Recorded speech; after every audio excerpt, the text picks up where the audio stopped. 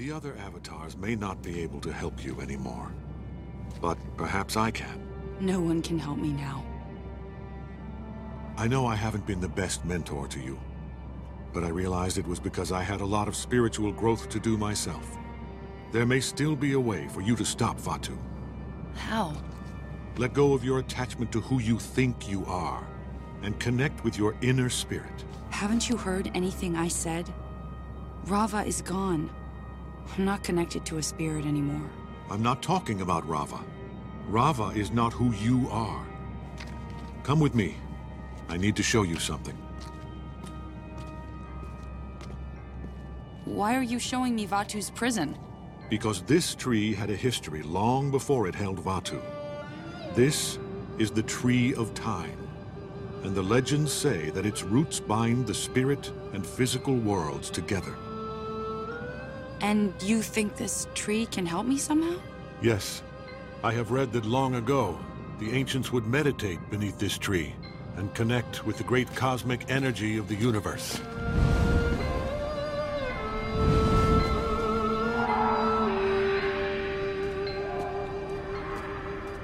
These are my memories. The Tree of Time remembers all. Korra, the most powerful thing about you is not the spirit of Rava, but your own inner spirit. You have always been strong, unyielding, and fearless. Avatar Wan. Before he fused with Rava, Wan was just a regular person. But he was brave and smart and always wanted to defend the helpless. That's right.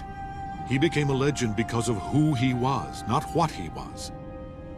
He wasn't defined by Rava any more than you are.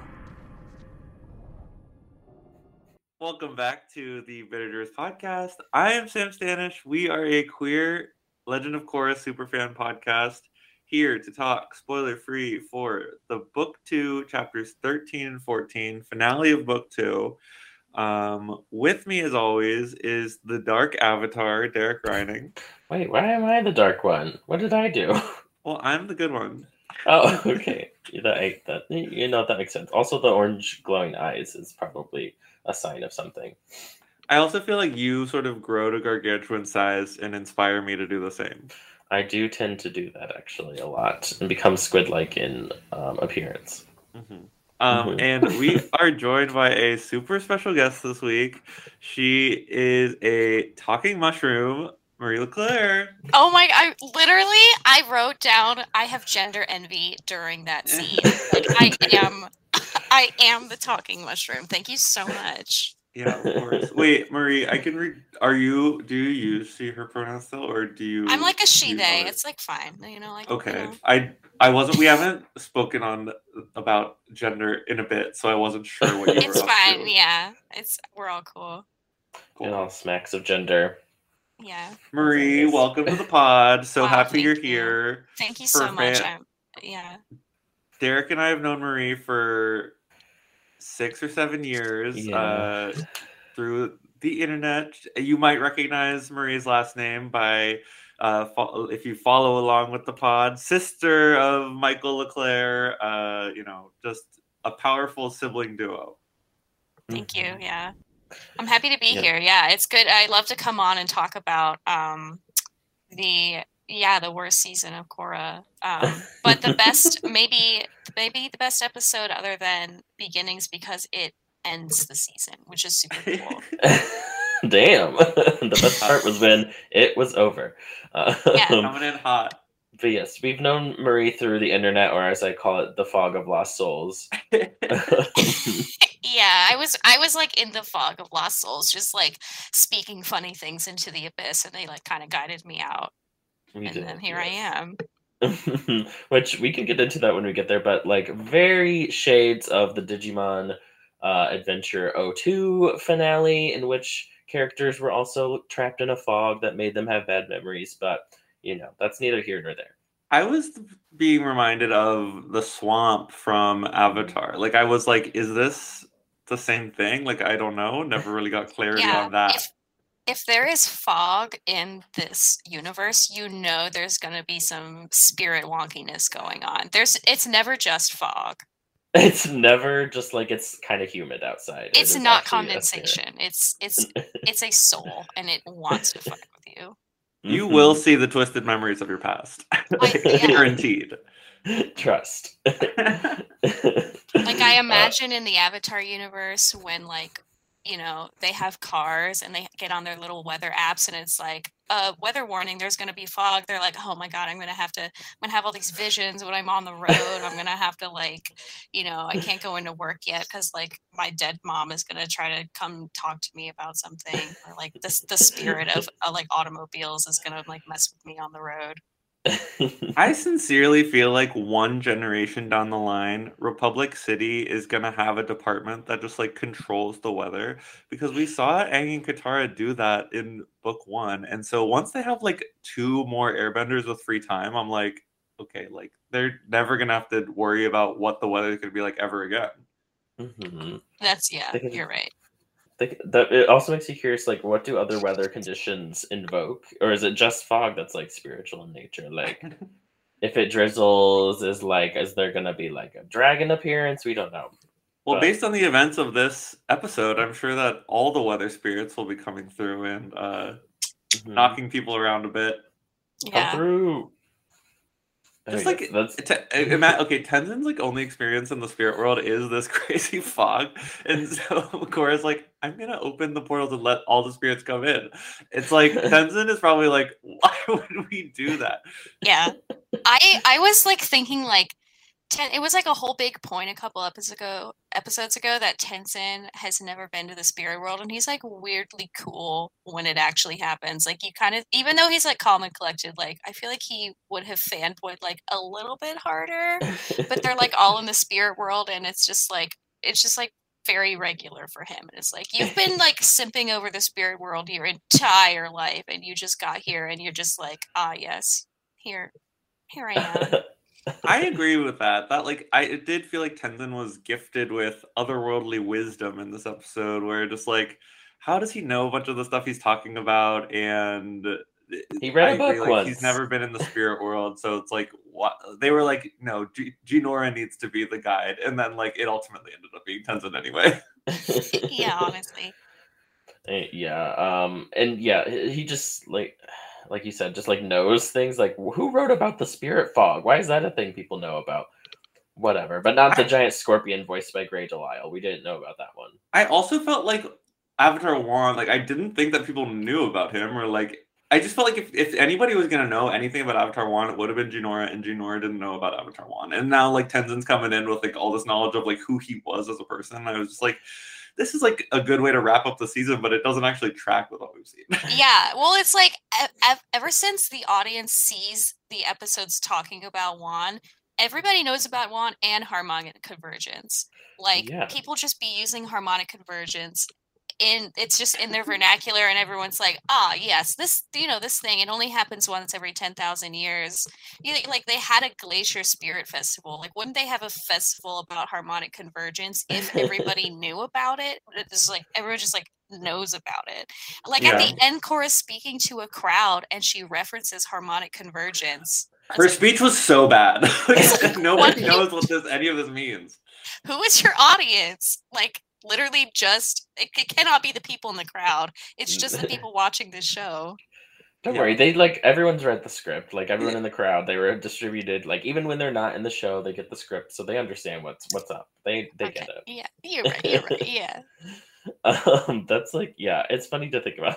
Like, they're like, okay, but like, why are there literal snakes flying around the sky now? Like, we don't understand. All she said that anybody could understand that wasn't part of the like team was that she's like stopping. She's like giving up part of her responsibility as an Avatar. Like, that's all anybody would know. Like, I'm not doing this whole bridge thing anymore, and people are like, what? I don't have a TV. I don't know I haven't been following. I don't know what's happening.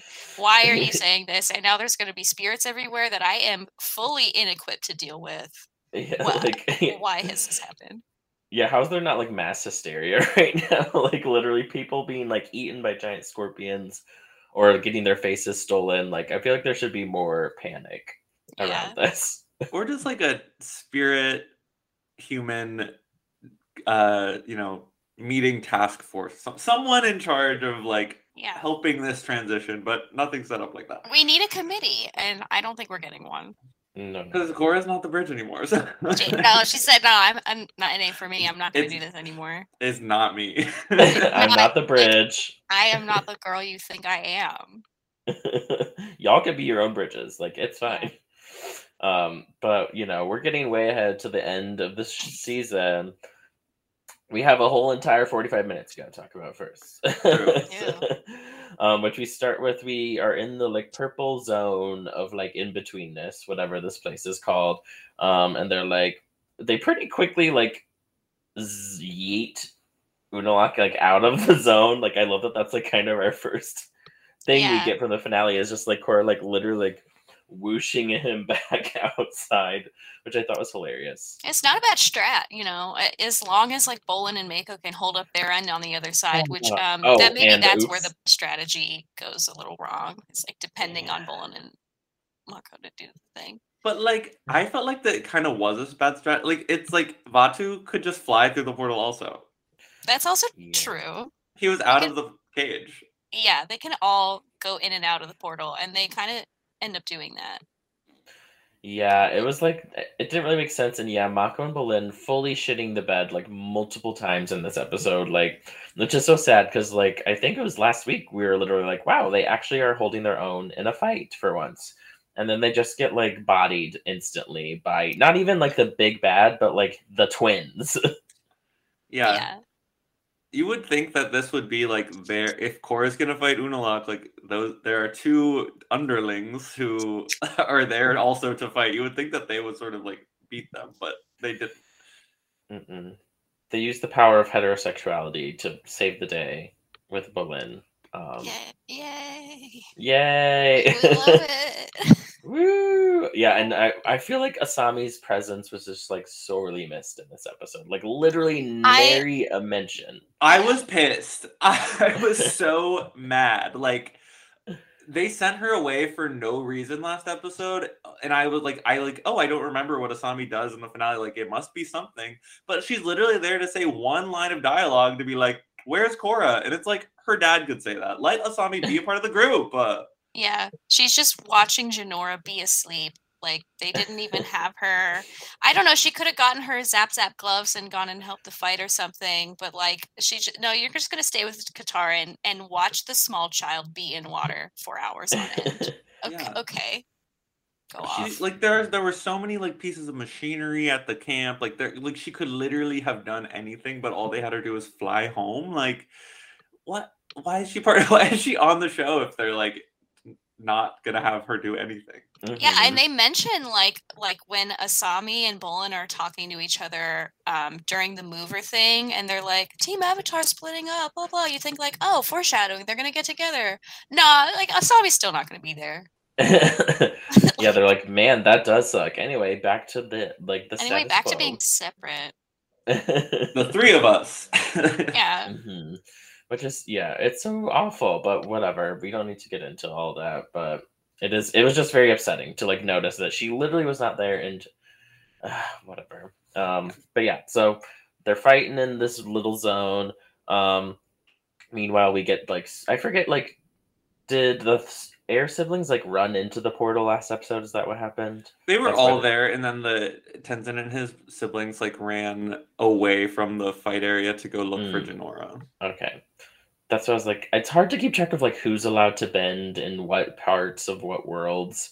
So I was when he was blasting the fog away with the air, I was is this allowed? Are we allowed to do this? It was allowed. Only Jinora was there as a spirit by the end of the season. Okay. Yeah. It's also hard to track spirits because they don't leave footprints. Exactly. Oh yes. That's what we learned. Really good stuff from Kaya where she was like, okay, I'm gonna meditate and I'll see. And then she was like, there's a bunch of spiritual energy coming from over there. And then Bumi was like, we're in the spirit world. There's spiritual energy literally everywhere. I believed her. I feel like this dynamic was possibly the strength of the entire season, the three of them and seeing them work together and fall apart and just how their relationship works, because we didn't get to see Kaya or Bumi almost at all last season. So like I think that this was probably my favorite part of the season overall. They were the real team Avatar because they were together all the time. The entire season, it was like the three of them, and we got to explore their dynamic this whole time. And they're doing hijinks and shenanigans. Like they got to search for a child. Now they get to search for another child in the spirit world. And it's just super fun. I also I really liked when they get chased by Grey Delisle Scorpion, they get like ran off a cliff, and like the animation's really cute. Like Kaya's like eyes are all swirly and foaming at the mouth, and it was like very cartoony. And it was just like I love that for her. Like, yeah, make her a little silly. Like, yeah, it's fun. Me too. I really loved that scene. For whatever reason, it just like activated the part of my brain that loves like cartoon hijinks, and they were like giving classic like Team Avatar. We have a mission we got to accomplish. We're gonna get chased by something. And yeah, it was amazing. I love that. I agree because they were much needed in this episode because the action sequences were really well done, but like they weren't story focused. Like it was just like blasting at each other with no like dialogue between the enemy and the protagonist, like we've grown so used to. I feel like in this show, in these universes, like there was nothing, like there was no back and forth. There was like almost no mention that this was Korra's uncle. Like there was no family connection, like nothing about her dad. Like they were just like blasting at each other. And so I'm glad that we had this secondary plot line to carry through emotionally. Yes, and it made me really want to see. I know that's like stupid fan servicey nonsense, but it was like, man, I wish we could see like young heir siblings having like being sent off on like a bison to have adventures. I'd be down for that. Maybe in book 3, the heir babies will have their own plotline. Oh, I would love that. Maybe. What's to say? There's no way of knowing. How would we know? Yes. So yeah, they do this whole thing where they're like, okay, we find this like anglerfish scorpion thingy, and we're trying to find Jinora, and like Tenzin just like comes up with this Fog of Lost Souls thing like out of the blue. He's like, oh yeah, there's definitely this one place where like if someone is lost, they will go in the spirit world, and I read about it in a book once. Let's go there right now. Yeah, like I believe that he knows a lot of. I'm sure he's looked at all of the information about the spirit world he can find, especially as he gets more insecure about not being able to go there himself. But it's like, how is he an expert? And it's just like I said before, how is he able to rescue Jinora when Jinora is like supremo spiritual energy goddess, like is attuned with the spirit world and always has been, and he gets there physically for like 1 second and is able to like know everything about the spirit world and do everything. Like, let Jinora, let her have her thing. Yeah, like I feel like it would have been cuter if like some little spirit like led them to the Fog of Lost Souls, because the little spirit was connected to Jinora, and like the little spirit's like, hey, follow me, I'm a little dragon rabbit butterfly little scamp, and I'm going to show you where Jinora is. I feel like that's more fun and believable than Tenzin just going, oh, I know what to do now. Yeah, yes. I feel like it would have been better serving like the emotional arcs to have like Bumi be somebody who's like more attuned, or like just anybody other than Tenzin, where like somebody like it just makes more sense to me over the course of the season for like somebody Tenzin doesn't believe in, like Bumi, who's probably more attuned with his actual spiritual nature, whereas like Tenzin keeps trying to be Aang, but Bumi has never tried to be Aang. Like I just feel like Bumi is himself, and so I feel like that is what should be rewarded in the spirit world, whereas like Tenzin knows all this stuff, which is great, but he doesn't actually attune with himself until he has a vision of Aang later. Yeah, I agree. Like I would have loved, I think that idea of like them following a spirit is like a great connective tissue to like Jinora, because like that's how Jinora was like being, so like she just trusted the spirit. So it'd be fun to have a little scene of like some spirit thingy like flying around them and Tenzin shooing it away, but then the other ones being like, hey dum dum, like spirits are would they try to tell you something, we should listen to them. Like that would have been a lot more fun, but whatever, we still got fun scorpion chasing, right? Especially since like there was a big point earlier this season where it's like, Dad favored you. You know, we didn't get to do all these things, and it's like we know all this stuff about Tenzin. So if they just revealed more about like Kai and Boomy, that would have been cool. Like we did get to see Boomy do his crazy, like unbelievable story stuff in the previous episodes, and it's like, okay, yeah, that's what he does, and it's like they don't give as much for Kaya as like what kind of she brings, other than being obviously a boss-ass lesbian. Like there's not really much else she brings. The only thing Kaya-wise I can think of is they had a reference to her like being aimless and like traveling around the world between like when they grew up and when Aang died, and then she came home and started taking care of Katara, I think. But like I would like to learn a couple more specifics about like what she did on this journey. It sounds like she's a nomad, like. So like I would like to hear more about that and sort of figure out what she was up to, and like if her go-to plan in the spirit world is to meditate and sort of like sense energy, like that's a good idea. Like it felt like there were steps being taken and then it didn't go anywhere, but that's okay. So we get a couple fight scenes, like Korra and Vaatu are fighting. Korra's like flying around using fire out of her boots, and Vaatu traps her with some vines. And then Mako and Bolin are fighting. Ice comes at them from a bunch of directions, and they're like, "We can't win! Oh my god, there's ice everywhere!" And Mako's like, "We don't have to win. We just have to make sure he can't get through." Failure. Yeah, they dropped the ball on that one. I personally would have had a fully different strategy. For this fight. Like, why not make a giant earth column so like you physically can't get into the beam? Like literally. And then they can't do anything. I mean, maybe they could waterbend all the way up, but just make that tower like real tall. I don't know. Make it difficult. Yeah. They're just standing there like left, right, like, up or down.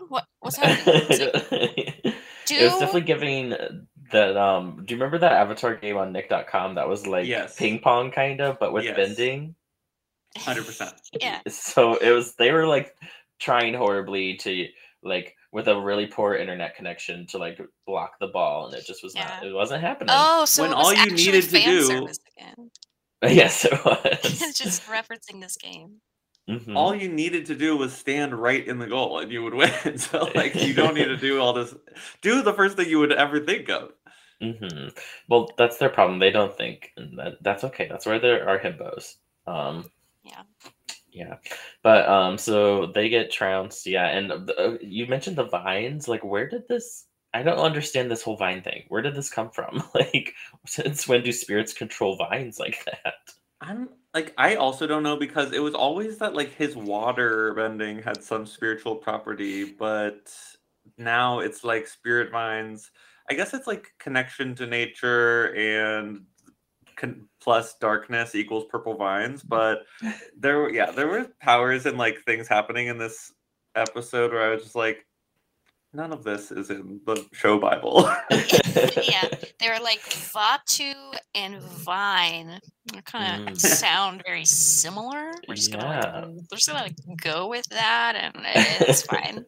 Symbolism is vines here, and that in whatever form, just like go off, just do it, King. Go Orf, yes. He's like made of like spirity ribbons. Like, why can't he just trap people with his spirity like slug tail? That makes more sense to me than vines. It sure does. It sure does. I have no answer. I mean, maybe Vaatu gained connection to vines by being in the Tree of Time for 10,000 years. And these are like the vines that are maybe they're roots, and it was like the roots connect the spirit world to the material world or something. So maybe that's what those are. Oh, that's big brain. Right. I think that is it. I think that is like actually the answer, which is weird. It's like, weird. It's like fun. It's creative. I like the idea that he like formed like a relationship with the tree. He's like he just is politely asking these vines to do these things because he's like, they're besties now. I would also like to say that I was made fun of for drawing a bunch of parallels to Wheel of Time, but they literally named the Tree of Time. And it's like, there's literally no reason to call it the Tree of Time other than that he was in it for 10,000 years. But like Tree of Time, Wheel of Time are kind of similar. So I'm just like, I feel it's intentional. I mean, there's no way there's not a single Robert Jordan stan on the writing team. A bunch of white nerd men, like there have to be. I'm here, and I'm picking up on it. They're not slick. They're all about ripping off Star Wars and Avatar, so it makes sense they would move on to Wheel of Time, I guess. Yeah.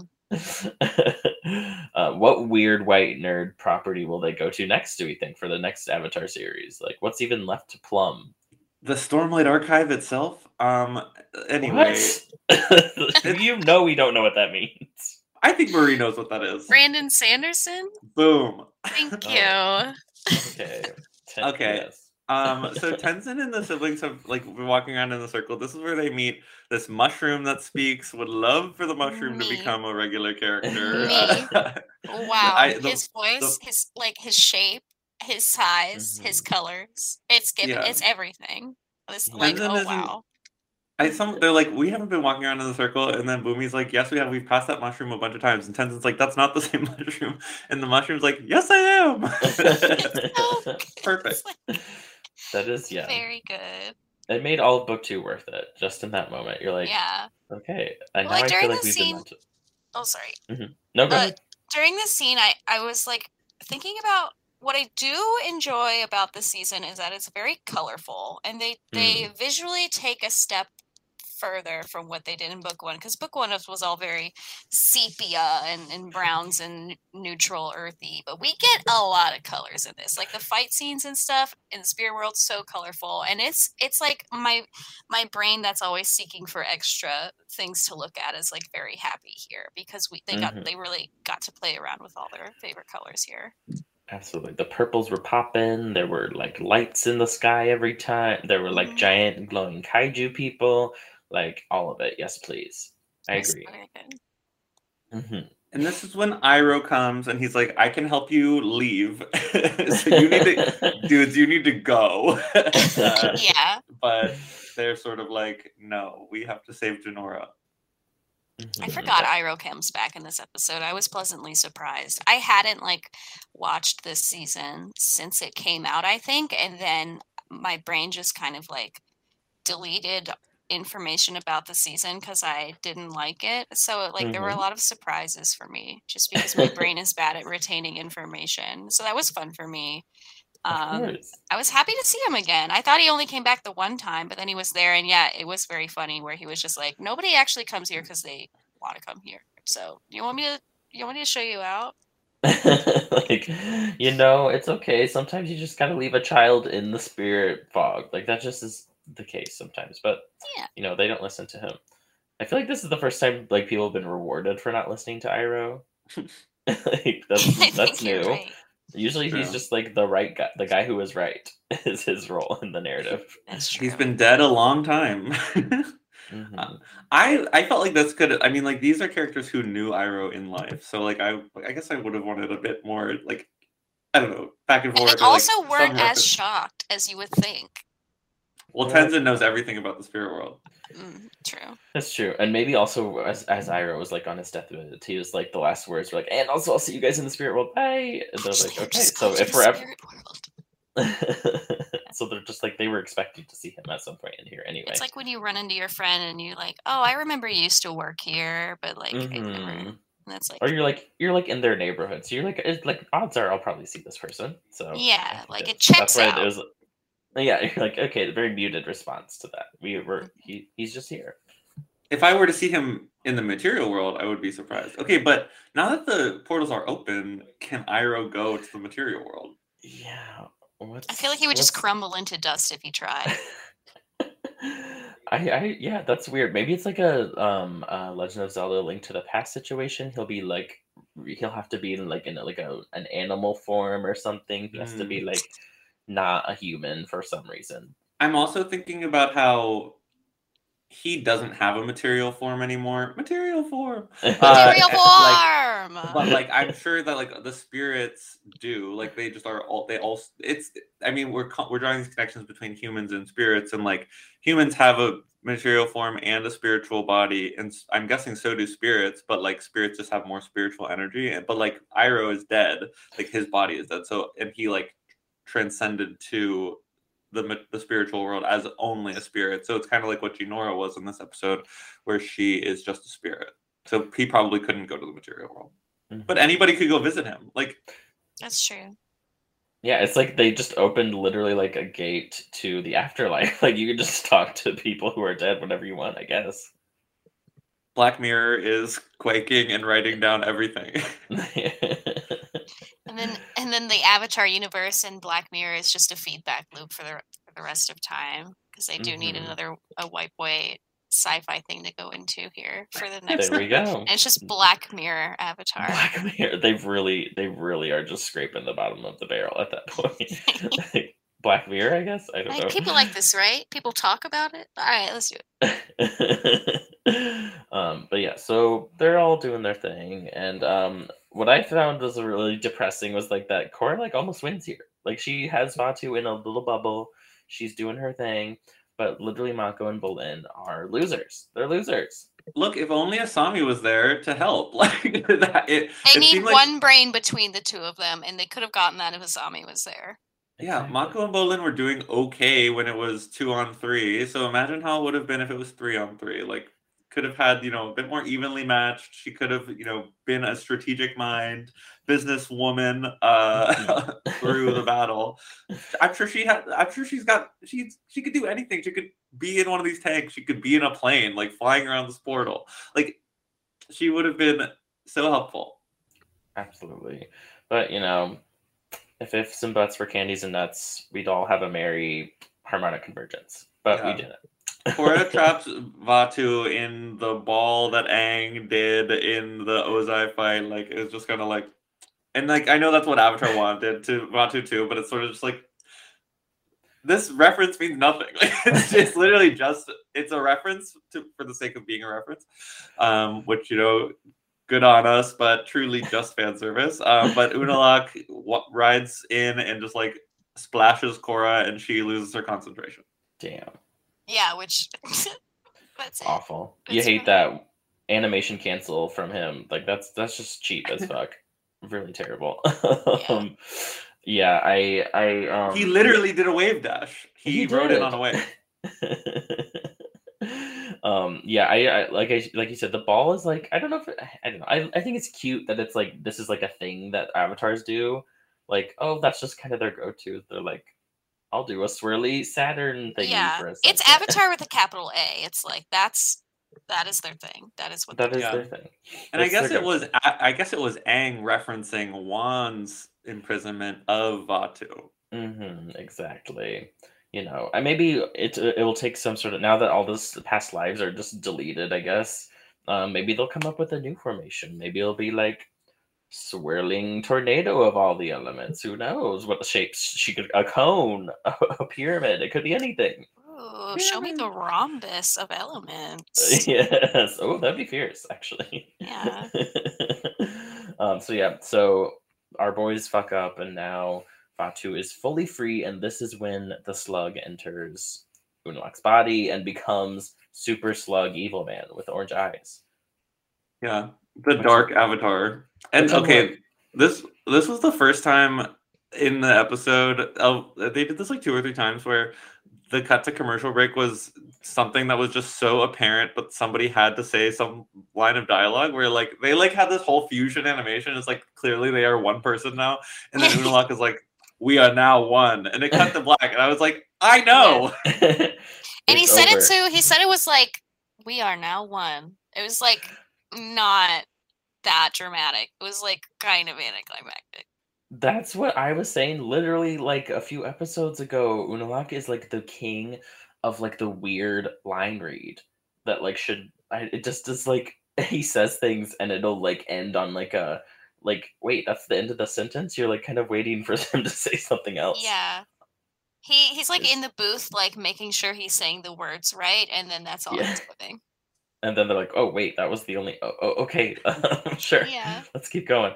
It just was silly and, very apparent, like, what was happening, but whatever. So now he's the Dark Avatar, which, like, what does that mean?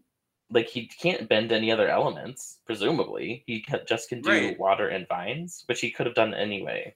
Like Vaatu never received the other 3 elements, or, like, even water. So, like... But, like, I guess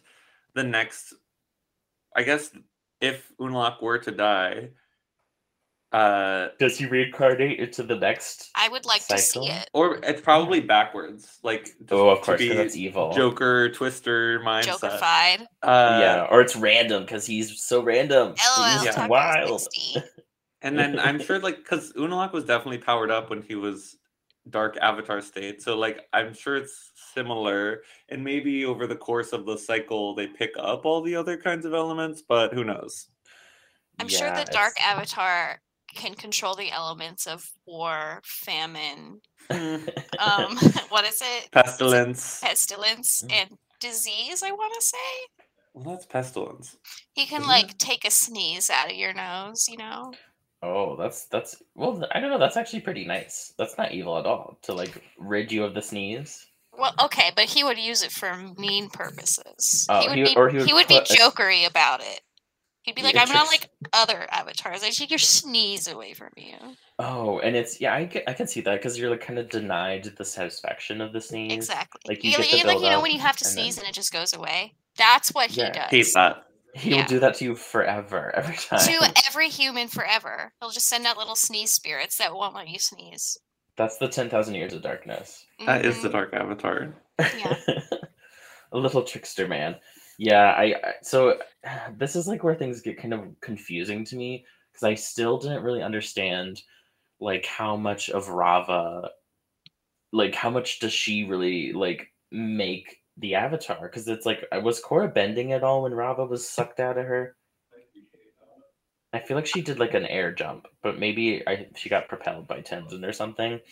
But it was like, I don't know. It's really weird to like think about. So if like the only reason the Avatar can bend every element is the spirit, like does that mean all of Korra's bending goes away, or just the other three? Like, what does it mean? It's weird. I don't understand it. Yeah. Yeah. Probably why they don't try to even talk about it. Yeah. They're like, let's get her into the spirit tree so she can become a giant woman, and we don't ever have to consider what the actual implications are of Rava being just like snatched out of her body. Or like dead for a little bit, but then not dead. Mm-hmm. Yeah. So at the same time, Tenzin and his siblings are in the fog. They didn't take Iroh's advice and they just ran straight for a prison because they're like, Junora must be in there. It's like, why would she be in there? Very convenient that it worked out for them. If she wasn't there, it would have just been a little silly. Yeah, when the fog clears and it's just like, uh-oh. Oh, there's And during this time, we see Admiral Zhao, just another slick reference to the previous show, just for all us heads out there.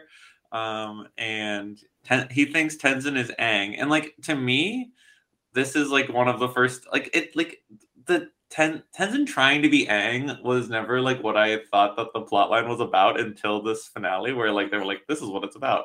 I just knew that he had like a lot of pressure on him, but I never thought he was like trying to be Aang. I don't know. It worked. I just would have liked it earlier, I guess. yeah. Like you could tell he was trying to honor Aang, but I don't think he was trying to fully emulate him.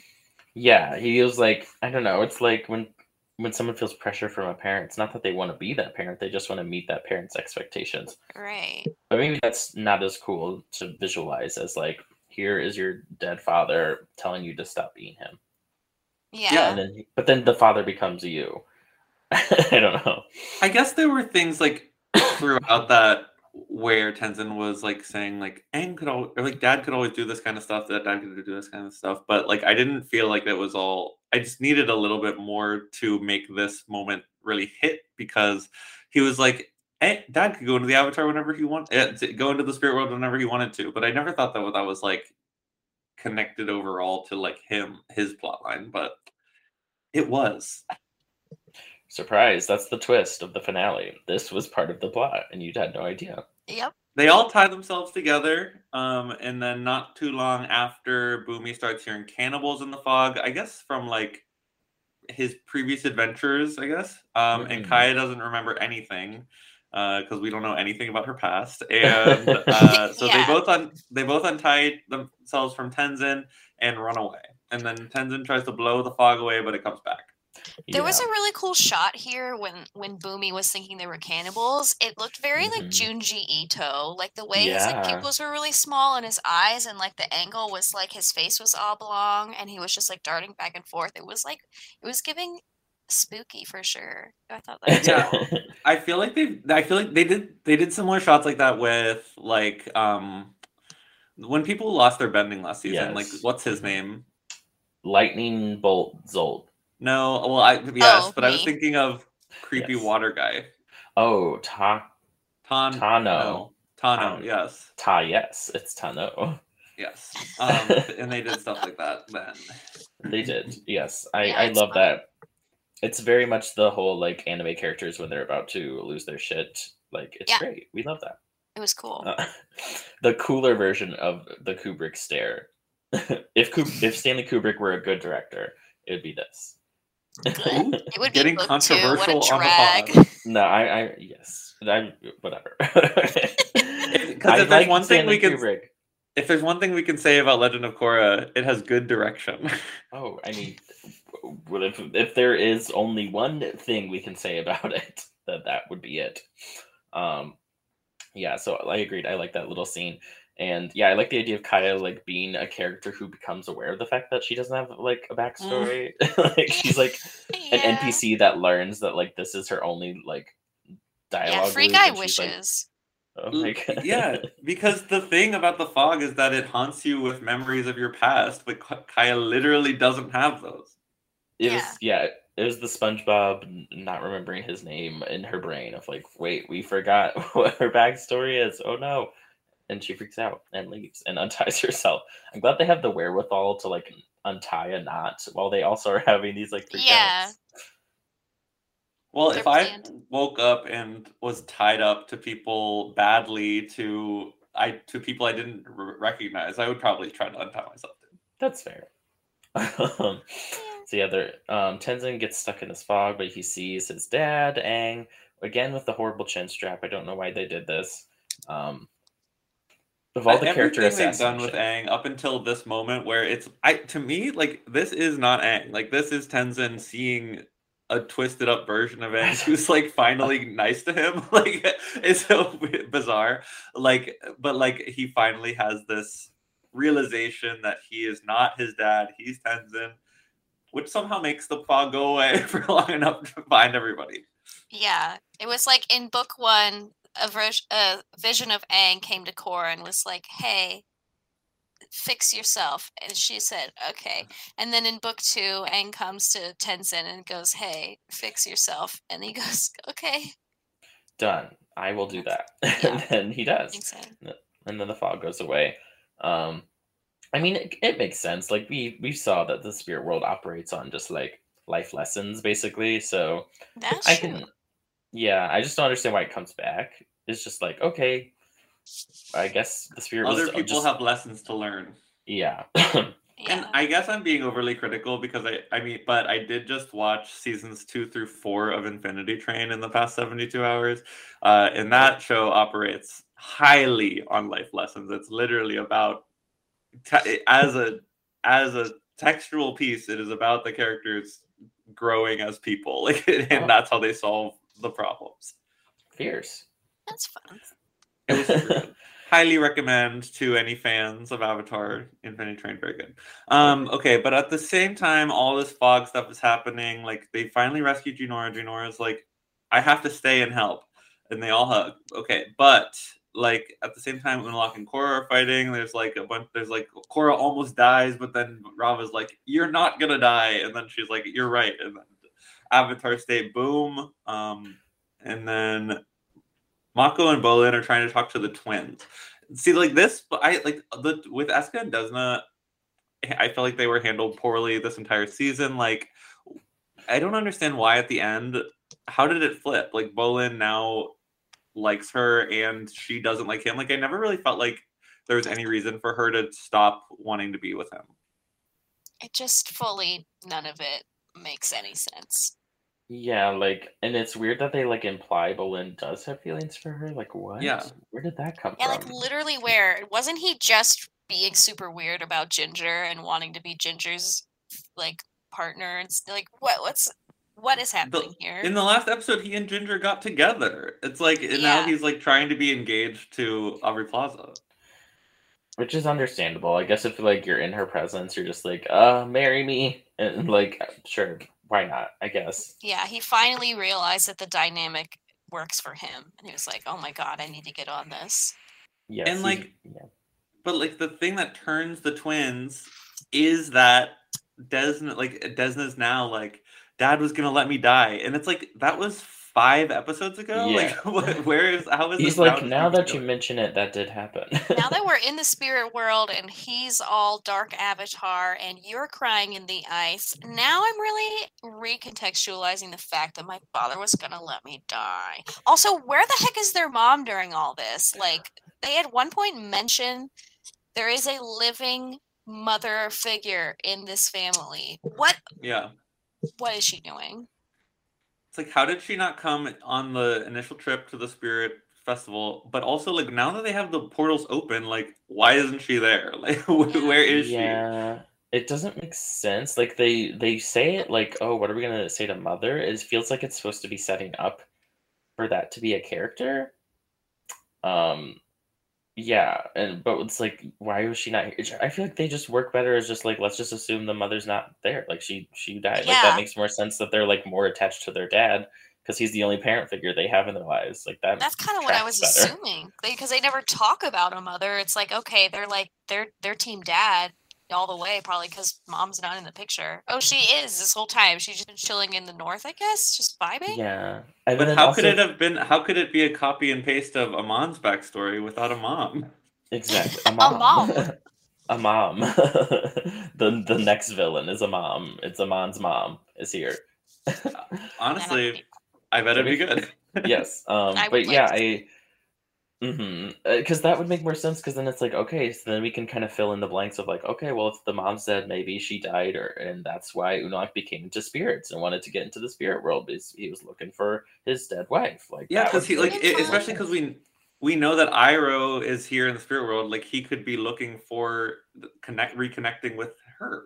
Like that's maybe where all the spiritual like obsession came from. Because right now we still by the end of this book do not understand why he was so into spirits whatsoever. It never came up.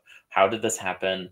It just like at least with Amon we like we literally were forced to watch his backstory against our will. We cannot say the same for Unalaq. We have no idea, and his like brother is like we get no reaction from Korra's dad about his brother being dead. Now he's dead. Like that's just the fact. His Unalaq is dead. Yeah. I feel like it would have been like cute if like when Korra was like 4 years old having a tea party with Iroh, if like there was some random water woman there and it was revealed at the end that it's like Unalaq's dead wife or something like that. Mm-hmm. Yeah, she could be like fun time. Mm-hmm. She could be like, yeah, my husband. I know there's someone who keeps trying to find me, but I don't want him to find me. Blah blah blah. Like, just give us like that story. Like, that's all we would need to fill in the blanks of like why he is the way he is. But we just don't get to know why he wanted to be a giant evil squid. We don't. His motivation is just I like spirits. I think same. I don't know. Yeah, he's just guy who likes spirits. Make up a guy who is very into spirits. That's him. But thing is, he's bad. He is evil. That's the catch with him. And it's like we saw a reference to this kind of character in this episode. Like Admiral Zhao was the same way. Like he had an obsession with spirits, but in the other way, where he like wanted to kill all the spirits. But it's like there was I don't know. It's just we don't. In neither of them really. Like I can't remember why Zhao was super against the spirits either. Like he was just wanted to use them for power, I guess. But like his was more so like about like. He wanted to make a name for himself in history, and so like literally killing the moon is like that's a pretty easy way to put yourself in the history books. So I get that for Zhao. Like, and also Zhao wasn't the literal main villain of that book. He was like the mini boss. Yeah, but like I all we know about Unalaq is comes from Tumblr posts where they're like all 4 of the Korra villains are like in seeking this like ideal version of ideal but go about it the wrong way or whatever, and it's like he's equality or something, right? Like I think he's like all. I feel like what I've always seen was like they were like different forms of government, and his was like oligarchy or something, which doesn't really track because it's like not about like spiritually being. It's just I don't know. It made no sense. Yeah. But cool giant kaiju fight. That's fun. I like that. Yes, that was we dig that. okay, wait, I'm pulling up a Pinterest page. Amon was equality through persecution, and Unalaq is reconnection through destruction. It's like, what are you saying? Huh? Okay, wait, okay. Now I'm seeing Amon was communism and Unalaq was theocracy. Okay, yeah. Sure. Communism. Oh, okay, wait. And now it's Amon. Amon is equality and Unalaq is harmony. That's what I'm thinking of, I think. But it's like through a bad way. And then I won't reveal for the other. But you could just ascribe good qualities to any villain in anything. Like that doesn't really whatever. It's just like people. Yeah, it is extreme reach, but I get it. It's like when you come from Avatar, then you come to this like by design book like the series that is literally designed to be just chunks. We're searching for patterns. We're like our stupid brains want us to be finding connective tissue when maybe there is no connective tissue, and that's okay. There almost never is in this first half. That's the twist. Is there is no twist to this. Okay, so they're doing a big fight.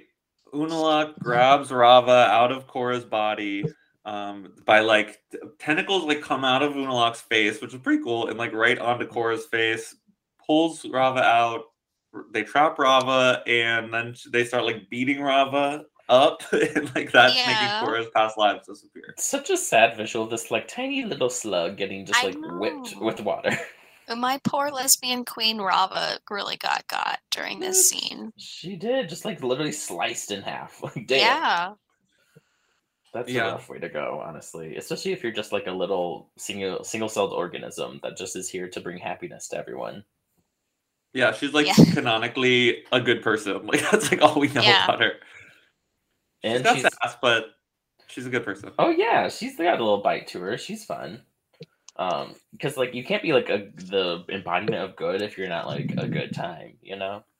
Yeah, absolutely. Or if you're not prepared to give like tough love to people. Oh yes. Yeah. And she is. I'm sad we didn't get like any. Did we get any dialogue from her?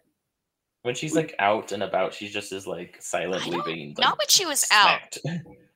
Yeah, only when she's like giving Korra the pep talk. Yeah, she like inspires Korra using her strong lesbian voice, and it breaks Korra out of the ice, and that's all I. That makes sense to me. Yeah. Okay, Juan is the final lifeline, and like he disappears. Jinora senses that like Rava is gone, basically, and she like is like, I have to go help, and she like disappears. At the same time, Unalaq becomes gigantic man, neon Evangelion guy, and like, just, like flies up into the sky. Yeah, which like yeets into the sky. Do we know why he goes to Republic City? Did we ever establish why? No, like he's like never even been there. Like I think that it's just because he knows that they're probably the biggest threat to his like world takeover or something. But like it doesn't actually make any sense because like all of his power is based out of the North and South Pole. So like it's the furthest away from the poles, isn't it? Like in the middle of the world. Yeah, they literally just want to have a big kaiju fight. Like, I think that's why. Yeah. Which is fine. But, like, at least give us, like, a line of dialogue that explains it. Like, even at some point in the, like, season, be like, hey, like, Republic City represents everything wrong with the world right now. Like, it's too technologically forward. Then it makes sense why he wants to just, like, blow it up. Yeah. No, he just picks it because it's, like, a place that we know. We're like, all right. We're going to be over here. I do like his design. It reminds me of like in Kingdom Hearts when you're in like the tutorial mode and there's that big guy. He like kind of has the same shape and vibe as that sort of heartless man. Very much. With like a big old symbol on his chest. It's very heartless for sure. Yeah. Another thing that I always think about is like when we see all the past lives, how is it determined at what age all of these avatars are represented? Because like Roku's always like 70. Is that just like the truest form of Roku is when he was a 70-year-old man? Kyoshi's always like a 20, 30 something like queen. Like Aang, for some reason, they were like, Aang would love to be 40. Like, why did they choose all of these ages? Like, how does that? It's at the height of when they were serving the most cunt is when that's what they decide. Yeah. I mean, we've talked about that before too, and it's just kind of like we don't know. Like, would Iroh really choose to be this? I guess he does prefer his life as an old person, but like, yeah, just ultimately, I don't know if Jinora is gonna go into the spirit world as a spirit. Like, does she see herself perfectly as herself? I guess that's why she's so spiritually connected. But yeah, I would like to know a bit more about how they select like their character creation screen in the spirit world. Yes. Because they did Aang dirty. They with absolutely his representation, but yeah. I don't understand why they want to be like, I'll be in my 20s. Like, I'll be a hot young thing. That's fine. So that's the end of the first half of the finale. And I felt like it was good. Like, it did a good job. I enjoyed this half. Like, they didn't give me many answers to questions that I would have liked, or like they didn't do everything perfectly, but I felt like it was a solid episode with solid resolution, and it like truly is the darkest moment of the season heading into the finale. Mm-hmm. Yeah, and it still has these fun like side sort of plots with the Aang kids going in the spirit world, and we kind of get to hop back and forth and see different things. Bolin and Mako were just letting me down the whole time, but like it's that's continuity for the season, so we like to. That's consistent with their characters. They're bad at bending, apparently. Yeah. We never saw Asami for 1 second in this episode. We like no check-in at all with what was going on back over there. Like nothing. Yeah, and then it's weird when Unalaq shows up to Republic City. The army is there. Did they establish that was a thing? Were they just like prepared for this? I don't think so. Maybe they just always are a little bit. They're on edge. They're like expecting some shit to go down, I guess. Yeah. Lin is the head of the police. They're ready to fight at all times. Mm-hmm. I'm like, maybe there was a scene, like, I'm sure there was, like last week, where someone said, like, we should set up all our navy in the ocean because something could happen. Yeah. Well, I guess like Korra comes to the mover reveal and she goes to the president and she's like, no, I'm not fucking kidding. This is like bad. And he's like, oh, okay. Okay. Yeah. And then he's like, I have to protect my people, blah, blah. Yeah. So we'll post up in the bay. Yeah. Okay, great. It was giving Pacific Rim. It was giving, all these things, Godzilla, like all that stuff. It was, which is, again, I like the idea. It's cool. It works as like just like jangling keys in front of my face. Like, wee, yay, big fight. It is fun to watch. Like, bare bones, my eyes are having a good time. Yes. Absolutely. And we do get Ikki, and I love that like we get to see Ikki and Milo's reactions to like giant monster fight. That's fun. Yeah, they're so funny. And the mom's like, be careful, sweetie. Don't get too close to the giant squid monster. Yeah. Unalaq destroys the statue of Aang. It's like, has Unalaq ever even spoken about Aang before? Like, I know that he's the avatar, and that's like a statue of an avatar, but I'm just like, what was the connection there? Yeah, he had to Jokerify the statue because he's the dark avatar. It's all about the dark avatar now. Yeah, which is weird. Like, wouldn't he respect Aang for being like such a spiritual avatar? Whatever. Doesn't make sense other than to justify some like sort of transition from that to Korra being like unconscious. Like, okay, sure, why not? Which is a fun transition. Villains, it is. It was nice. Like these villains do just love to deface that statue, don't they? They hate it. Amon literally built a giant ass mask just to put on Aang. They're like the writers are like, what's the worst kind of symbolism we can do that means literally nothing? Let's affect the Aang statue. Yeah. The audience loves Aang. Okay, hear me out. We are going to shit on the statue. That's how you know he's bad. Of our main character from the last series. What? Yep. No way. And that Aang statue, like, that's what Aang should be looking like. I know. In his, like, spirit form. He's, like, clean shaven and looks nice and young. I know it. I think he's probably like 16 in that statue, maybe, or like 18. Probably. Like he still kind of looks like a child, but his Yeah, spirit is like a stern 40-year-old man with bad facial hair. exactly. Make it make sense. That will be my choice as Aang. I don't know. It's weird. So But yeah. But meanwhile, while all this like shenanigans, like Unavatu, I think is like what people call him, like makes vines appear because that's the most evil thing he can imagine doing to a city is making vines appear. Yeah. And we see Varric and Julie escape, which is fun.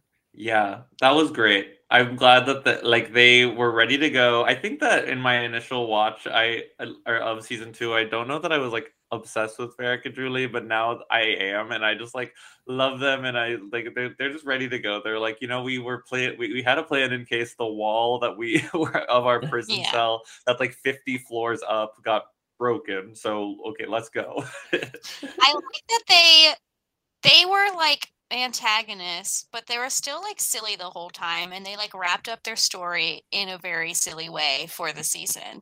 They got more of a conclusion than Asami, which is really disrespectful to Asami, but it was fun. We got to see Julie just like hop like a backpack on Varric.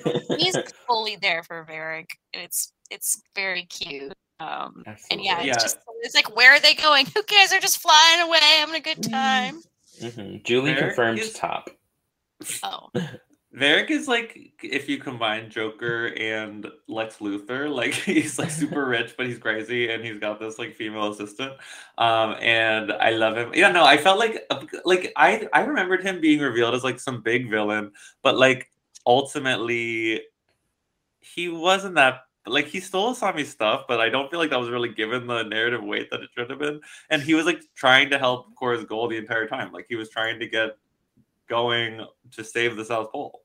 Yeah, they were like, Asami, you should be a war profiteer. And they went, oh my god, yeah. And then it was revealed that Varric was, like, war profiteering a little harder. And they were like, oh, no. That's not okay. Why? That's what we were supposed to do. It was our friend who was supposed to be war profiteering, not you. Yeah.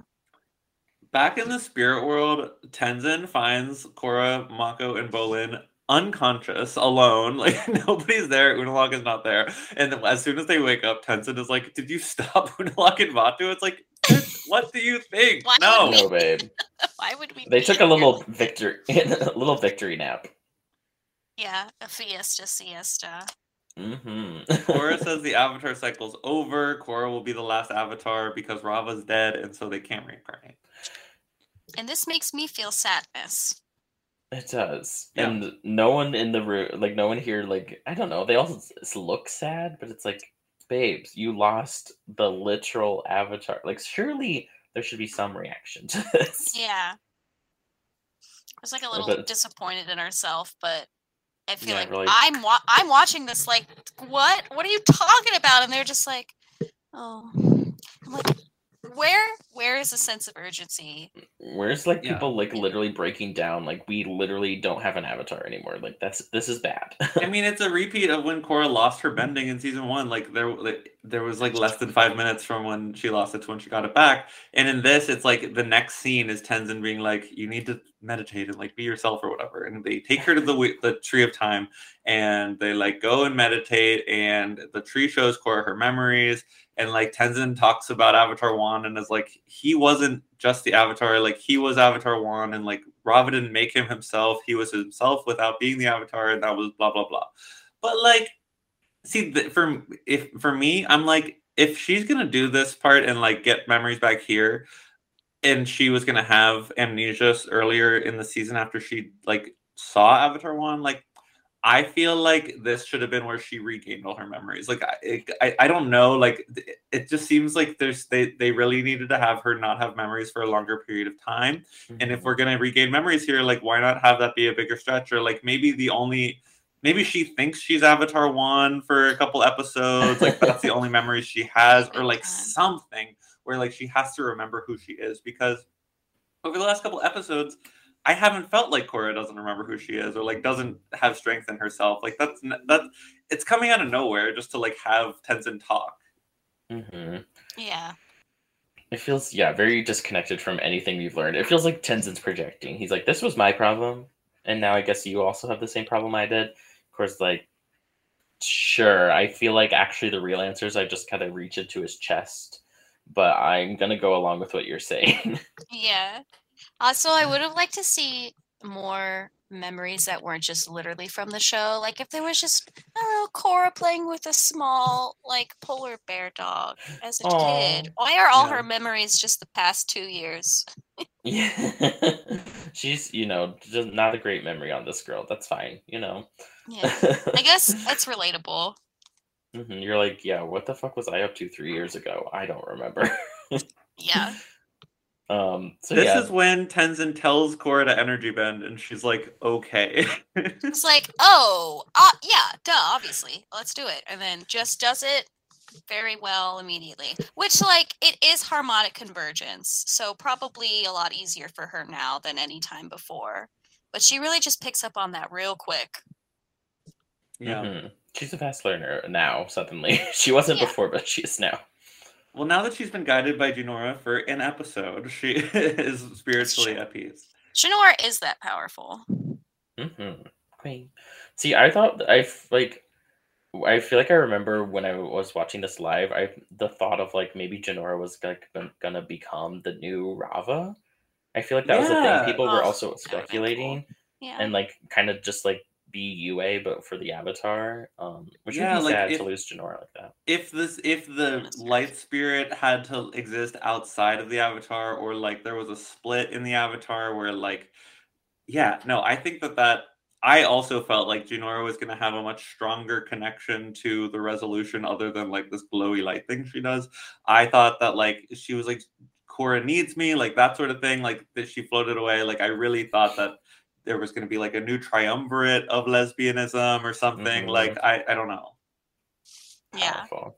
She just kind of ended up being twinkling Jinora ex Machina, but like, I don't know. I like a little twinkling. It's kind of fun. Yeah, it was cute.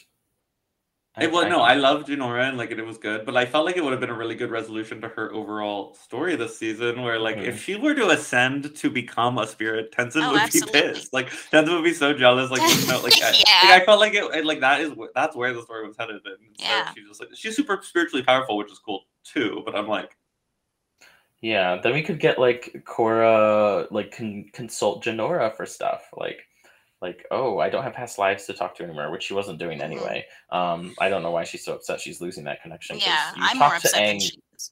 literally, like we understand the power of that, but she's like she Yeah. talked to Aang once on a cliff, and then kissed a horrible man. Like she really did not like really take in all that amazing Yeah. past life goodness to its full extent. yeah, because it doesn't even really seem like the Avatar state has lost power. Yeah, that's the No, other yeah, confusing thing, because she can still go into the Avatar state. which She- is like. she just can't talk to the people she wasn't talking to. She already was not doing that yet. Yeah. Yeah, it doesn't make sense because like we learned in Avatar that it was the glow was from all the past lives. Apparently, that was wrong. Actually, No, the glow is Rava now.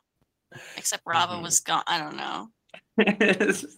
Look, we're not gonna get answers, Yeah. and that'll just have to be how it is. Yeah. I did like when Korra was on the like spiritual path to herself. Like I love that imagery and loved it from Avatar. Like I was saying, I think it would have been more powerful if she didn't remember who she was until this moment, but it worked. She like figures out who she is. She goes inside of herself and like becomes Massive Woman and flies out into Republic City also. And they have a big Power Rangers fight. Yes, and it's very good. And her spirit is still Rava colored, but Rava's not in her.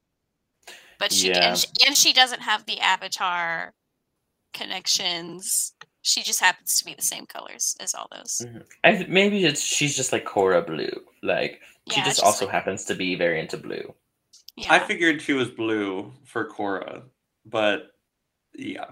that's fair. Mhm. Yeah, it And was it's like also- her color was like the blue of Rava, and then like the white outline was like the white of Rava. Mm-hmm. That's how Maybe Korra's just like not very original. Her favorite color is whatever Rava's favorite color is. Yeah, that's fair. I would be the same. I would probably But like, say that. I didn't think about this while watching, but like, she's doing this without Rava, like, and like potentially without bending ability whatsoever. Like, so now Korra is just this spiritual creature. Like, I don't know. Like, I just don't feel like we got here. Like, I The think Tree that of we just Time is arrived. very powerful. Yeah, Mhm. like, this was Korra's issue from episode 1. She didn't have a connection to spirits, and now like without the Avatar connection, without her bending, she's now one of the most like what's the word, Nirvana figures in the entire like existence. Like, how did Yeah. that happen? How did we get here? Which also begs the question: can anyone do this? Like, could we have had an entire team of giant people like beating up on What if I think Unalaq? the Olin got answer is in there? yes. Yeah, they just all just like kick the shit out of him. Like That that's would be, the they just finale. curb stomp him. All Or Into of at the them least ocean. like, together. or at least there are more people who can, because as we know from the finale of Avatar: The Last Airbender, before we bended the elements, we bended the energy inside of us. So like that power must be lying latent in people, and maybe only during harmonic convergence or times of major spiritual awakening people can do this, and Mhm. only Korra tried to do it. But I do think that not just like, if Korra can do it, it seems like anybody could do it. Mhm. Yeah, if her weird ass can do it, you can too. Yeah. But yeah, so they just like shoot beams at each other. They wrestle a little, and eventually, this is a really well choreographed fight. I liked her like yanking him by his tentacles. That was fun. But then at a certain point, Unalaq tries to like make her evil or something. I don't know.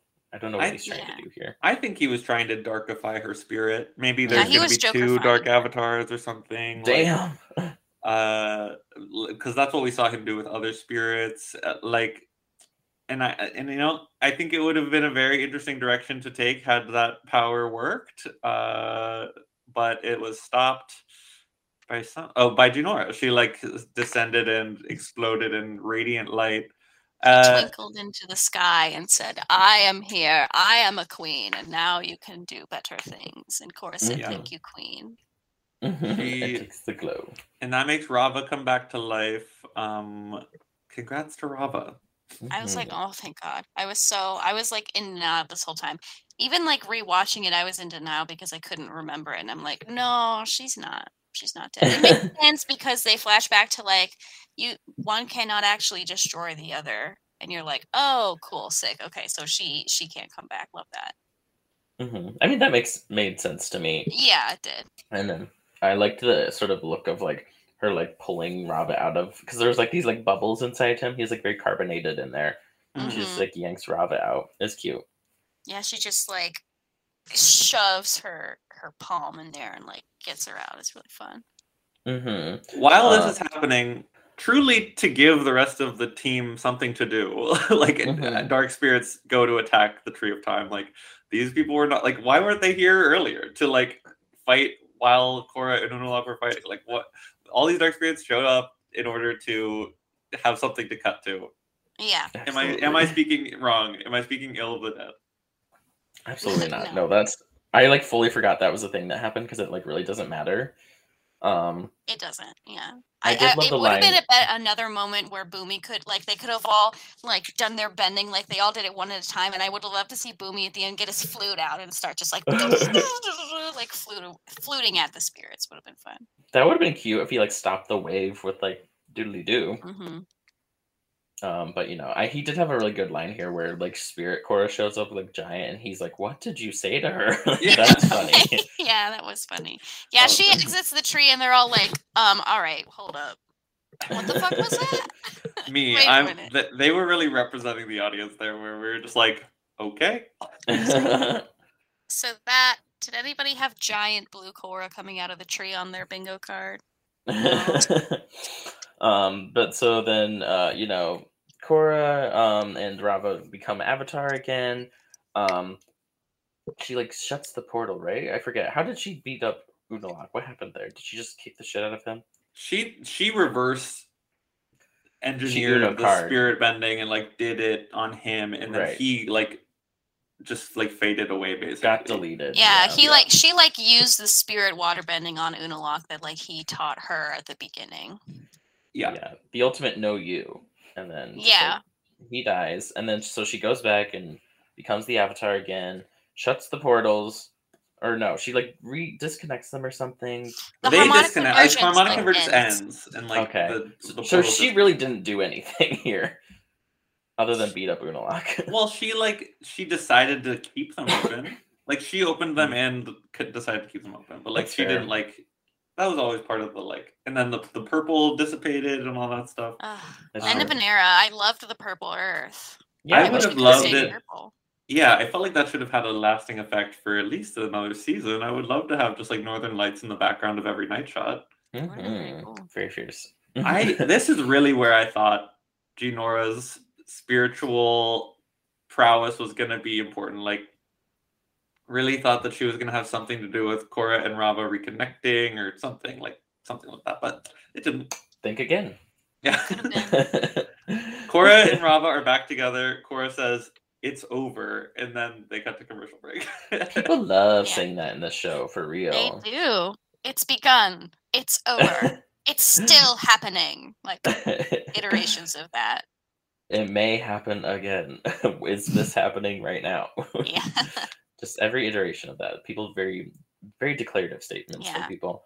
And then when But then- Jinora finally wakes up in her bath, then Asami's there to be like, and that's it. She's like, That's all. yeah, Janora's awake. Like, Yeah. great. Thanks, Queen. Asami was just like a prop this whole time, and it felt really bad. She was like literally just a plot point, like just a because I realized now talking. We still have not seen her react to Mako dropping her when Korra came back without memories. Like Korra, we literally never got a reaction from her about that, literally at all. Other than like her face was a little sad when Korra like ran up to kiss Mako when she was like, I don't remember anymore, and they just did not speak on it again. And like they were all on this ship, like they were on this ship going to the South Pole a couple episodes ago, and like Mako was there, Korra was there, Bolin was like, you want to talk about it? Mako's like, think the fuck not. And Asami is there, like saying like, hey, we've got a distress call, and it's like, are we she just cannot be emotionally satisfied. We just cannot be nice to her. And it's so perfectly set up to be something that's talked about in this episode. If she were to stay and fight alongside Mako and Bolin, like Asami and Mako can be like talking and like having their own relationship issues while mid-fight, while Bolin and like Eska are also having a similar thing happen. And like Desna can be like interjecting here. Like it just seems so easy to like build in. And they just like had her run away for no reason. Literally after like the whole thing of like Bolin like turning Mako's relationship advice back around on him, why not have both those kind of relationships come to a head here? No, can't have that. Would never. Never be me. Yeah, Eska doesn't say they will not miss their dad at all. It's like, what is your character? like, huh? Where is that coming from? Yeah. This is where they. Oh. No. This is where they mention the mom finally, and they're like, "Okay." like, someone's got to tell mom. It's like, who? Who is she? Like literally so bizarre. I don't understand why they existed other than for Aubrey Plaza to be in it, which I get that. Yeah. But like give her a character that does things, please. Yeah. Let her be a main villain. Exactly. For a whole season. I did like when she was like, Eternal Darkness was upon us. I became caught up in the moment. It was like, that was great. It was fun line. Bolin invites Eska to move in and like come to Republic City, and now she's like, no. When like how? And like it would make sense if she was like, no, I have to like be there for my mom now that my dad literally died. It's like, okay, yeah, that makes sense. But she's just kind of like, I'm not doing that. Yeah, like, she's just like, actually, you were I in don't love with feel him this all way. season. Yeah. Like what? That yeah, was your motivation. Literally like 5 seconds ago that was her motivation to do something, and then it just like just kidding. Like, and it would have made more sense for them to be like, no, we have to go rule the Northern Water Tribe now, I guess, because our cousin killed our dad. So yeah. And there's no reflection on like Bolin is with Ginger right now, like doing the exact same thing Mako did. Like it's not talked about at all. No. And then so then Korra declares in her bad speech that like the Southern Water Tribe is independent. Didn't know it wasn't. And also some other people have decided who the chief will be, and it's going to be my dad. Hello, nepotism. Not a nepotism baby, a nepotism father. Okay, but Yeah, also, was he not the chief the whole time? Like I was fully was under already the chief of the Southern Water Tribe, so But, they're like- like, he's gonna just keep doing it, I guess. But Like, great, we're still independent. He's still our chief. That's great so news. like return to form before like a gigantic invasion happened. Okay, cool. That makes sense. yeah, Like, can't they yeah. have an election? They're in Republic City. They're giving this announcement not in any of the tribes, but in Republic City. No, I Yeah. thought that they were in the South Pole. Were they Oh, I not? think not? they're in Republic City. I thought it was Republic City too. I don't Oh. fucking know. It's Who weird. can never be sure? I Not thought it was the me. South Pole, but I don't remember. But But there's, either way, it's like, why did you just make this decision? Like, Unalaq was a bad leader and you didn't pick him, and so you're like, we're also gonna be cool with this other guy, his brother, who we are also not picking. Okay. Yeah, Mhm, and like great. all of Cora needs to realize that her speech is being said to civilians around the world, and Yeah. all civilians around the world have heard about the spirit world over the past 2 weeks. Is that gigantic purple creatures are coming out of the portals and like killing people? And now she's like, Yeah. I'm leaving them open, And they're coming to your city. Oh my god! Like, literally living in this time must be so stressful. Honestly. Like, honestly, 100-Year War, it was bad, but like at least it was predictable. We knew Fire Nation bad. That's all it was. Now we gotta Yeah. worry about fucking giant purple monsters showing up, and like the Avatar does not give a fuck and wants them actually to be here. Like, that's Mhm. scary. We Yeah. also there's this weird scene where Korra and Mako are like making up, and Korra's like, I'm so sorry I blew up at you. You do not need to apologize. Like, at all. It was like very much like when two people come together and they're both sorry about something. But it's like Korra had nothing to apologize for. And like Cora's like, I remembered that you broke up with me. Like Mako's like, I need to tell you something. Like, we actually broke up and blah blah blah. Cora's like, I remembered yesterday when I was in the tree, and Yeah. she's like, why didn't you tell me? He's like, I didn't want you to be mad again. It's like, that's It's not. like- This is not a resolution. Have some Yeah. emotional maturity, Mako. This is why I wanted to be on this episode, though, because it was like their concrete are not together anymore, which is a thing to be celebrated. Because what a Hallelujah. terrible couple with like no chemistry, and they're like, this thing, you and I, it doesn't work, and I'm like, yeah, No Yeah. shit. yeah. Now, no. Yeah. Now remembering and knowing that it was all leading up to a final full breakup, like where they are not going to get back together, I'm like, okay, like the plot line of them together this season actually kind of did work, because it was all the reasons why they don't work, and like it was all leading up to them being bad for each other and breaking up. But like it was excruciating to get there. Yeah, Mhm. it was like we maybe didn't need to have a romantic involvement at all, and she could have been interesting without the teen romance or whatever. I don't know about all that. Like, I know, it's like, why did we build up to that of all things in book 1, and then like this entire book 2 has to be about how they are horrible to each other? Like, could have told you that a long time ago, Yeah. babes. And like literally, they have no moment in book 2 where they are a good couple. None. It's like they start dating and hate each other immediately. They're like Wired. pissed at each other for talking. Like, how dare you have problems and talk to me about them? Yeah, it's okay, guys. Like, slay. But I mean, Yeah. this is how I feel also watching Love is Blind. I'm like, you people hate each other. Why are you talking to each other at all? So this whole final scene was kind of like when they say I don't. Like, this was the I don't moment for It them. was, And then it the was. reunion will be a blast. True. They kiss, and Corey gives her speech, and the episode ends. Hated the finale. Like, I really felt like the finale was bad. No character moments that I felt good about. Like, nothing Yeah. was good. But I'm glad the season's over. We are finally at the good portion of the show. That when we come Yay. back after Survivor 42, we will just be in the run of some of the best episodes of the entire franchise. So Absolutely. Easily. I'm very excited to be at the precipice of greatness, but like that final episode really tested It's me. rough. It's like it stopped, but nothing was resolved. You know what I mean? Yes, absolutely. That's a good way to put it. And also, it's like last week's episodes were a better finale, honestly. They were. You like felt like the stakes were more important and like they were more connected to like what we had been talking about weeks prior, and then suddenly this all is happening. So it's like so weird because like the middle sort of part was the best part of this book. Like I feel like the foundation of the entire first half was so ass.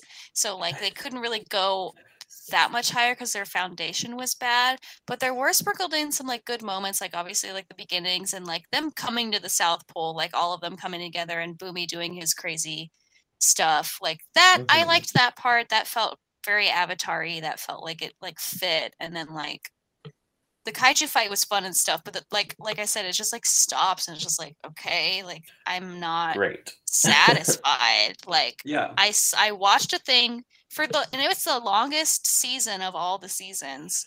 Like they took their time with it, and I still don't know. Like I learned some things, I guess, but I don't know. Like learned literally nothing about the villain. Just like not fun at all. At least book one can say that. At least we knew something about the villain by the end of it. Yeah.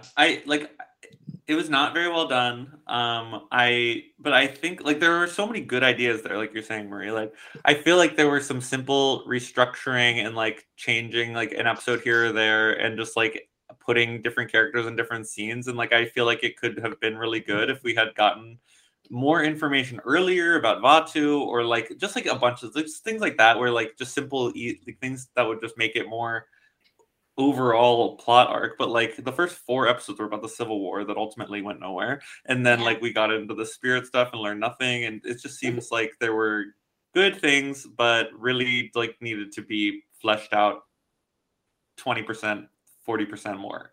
Yeah, they had like 900% more. interesting concepts to a degree, and then they just didn't really fully connect them. They just would like happen, and we would just like have to watch it.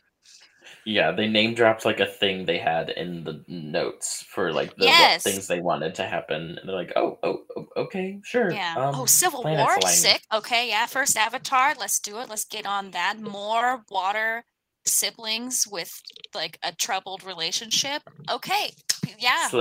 We'll keep doing that. I found a poll on the subreddit from like a week ago, and it was like, what's your favorite book? And this book had 3.5% of the vote. Is that favorite book over the whole franchise or of No, Korra? over just Korra. Gotcha. Which is like, it was like obviously book 3 was the most, and then I looked at the comments, and one of them was like, I voted book 2 as a joke, so even lower. It's just that like very sad. I was so shook because I didn't rewatch season 1. I just watched season 2 for this, and I haven't seen any other of Korra, and I have such positive memories of this show. Like I cried for 2.5 hours at the finale of the show. I was like, it was like my personality for a moment in my life. And then I watched this and I'm like, how did they make this season of a television show in the same show that they made these other seasons? Like this was just different. It's just bizarre that it could be made by the same people. Like I cannot believe that this is the same people who made book 2 of Avatar and book 3 literally of Korra. The same. Like, and how did it happen? Who worked on Avatar, like they brought in a lot of writers for book 2 that worked on the original show that they didn't have in book 1, and it's like, what? I'll tell you the secret actually is that they bring the women from Avatar, the women writers, to book 3, and then it becomes actually. Oh, that's the tea. Okay. Like legitimately, as soon as like women's names start coming up in the like written by, you're like, oh, we're in the good part. That's awesome. It tracks. Okay, well, that was our coverage of Legend of Korra book 2. I'm so happy I can stop complaining about the show. I feel bad for the past year of our time, but we're here, and I apologize for being overly negative. Even though I tried to come in on a positive spin, it didn't work. Marie, thank you so much for being here. Will you let our fans know if you have anything you want to plug, any social media you want them to find you on, anything? I am Missy Squeeze on many platforms. I'm, just a she, they, chaos queer living in Columbus. You can find me in Twitter, Instagram, I guess TikTok, I guess like Letterboxd. I try to be funny on there I didn't sometimes. know you were on Letterboxd. I am on Letterboxd. Yeah, I'd like to plug my Ooh. Letterboxd that I'm not super active on, but there I am. Before we invite you back, let me see your review of the Batman. I'm going later today. I almost saw it the other day, but I was actually unprepared for it being 3 hours long, so I need to It make is a some more long time ass for myself. But I'm very excited for movie. that. Yeah, I don't have anything to plug. Probably just keep listening to this podcast because it's fun. Oh, yes. That's the kind of plug I like to hear. Yeah. I'm glad Sam and I both like went to add you on Letterboxd. I love that I don't know how too. this app works. I know. Okay. It takes me so long to figure out how to get people. You have to go but- to the specific tab for members to find people, which is annoying. Yeah. But anyway, so well, you can find me at Reindeerx on Twitter. You can follow my other podcast, Shadowplay Gaze, with our amazing friend Christine Palin. You can find us at Shadowplay Gaze on Twitter. We talk about Revolutionary Girl Utsuno. We are almost to the end of that show. We're on the like final 4 episodes, I want to say. It's getting real, y'all. Like, tune in if you haven't already.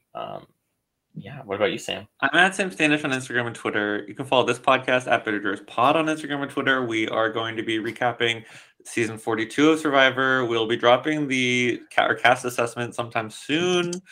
We recorded that over the week, or like last week, I think, with Roan Talsma, who, recent Jeopardy superstar and friend of the pod.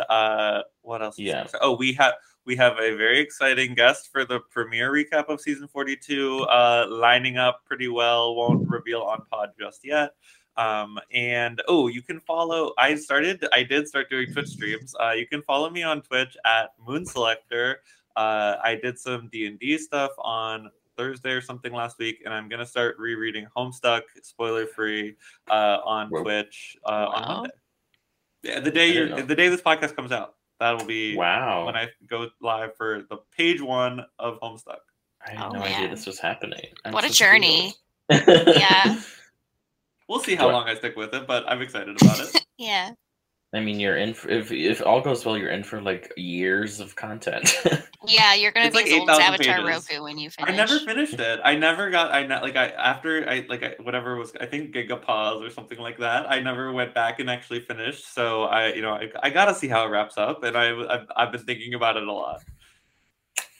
And I'm about to be unemployed. Is there a connection there? Yes, there's a 1-to-1. But yes, thank you, Marie, so much. A great friend, and we will see you all for Survivor 42 cast assessment. I'm thinking we'll drop the day before, or like maybe even the same day as this one. Who knows? But just so you can really get a fresh take in your mind of like what we're in for 42. But yeah, thank you all for listening to Book 2 of Korra. I'm ready for good books of Korra to come. Yes. Bye. Bye. Bye-bye.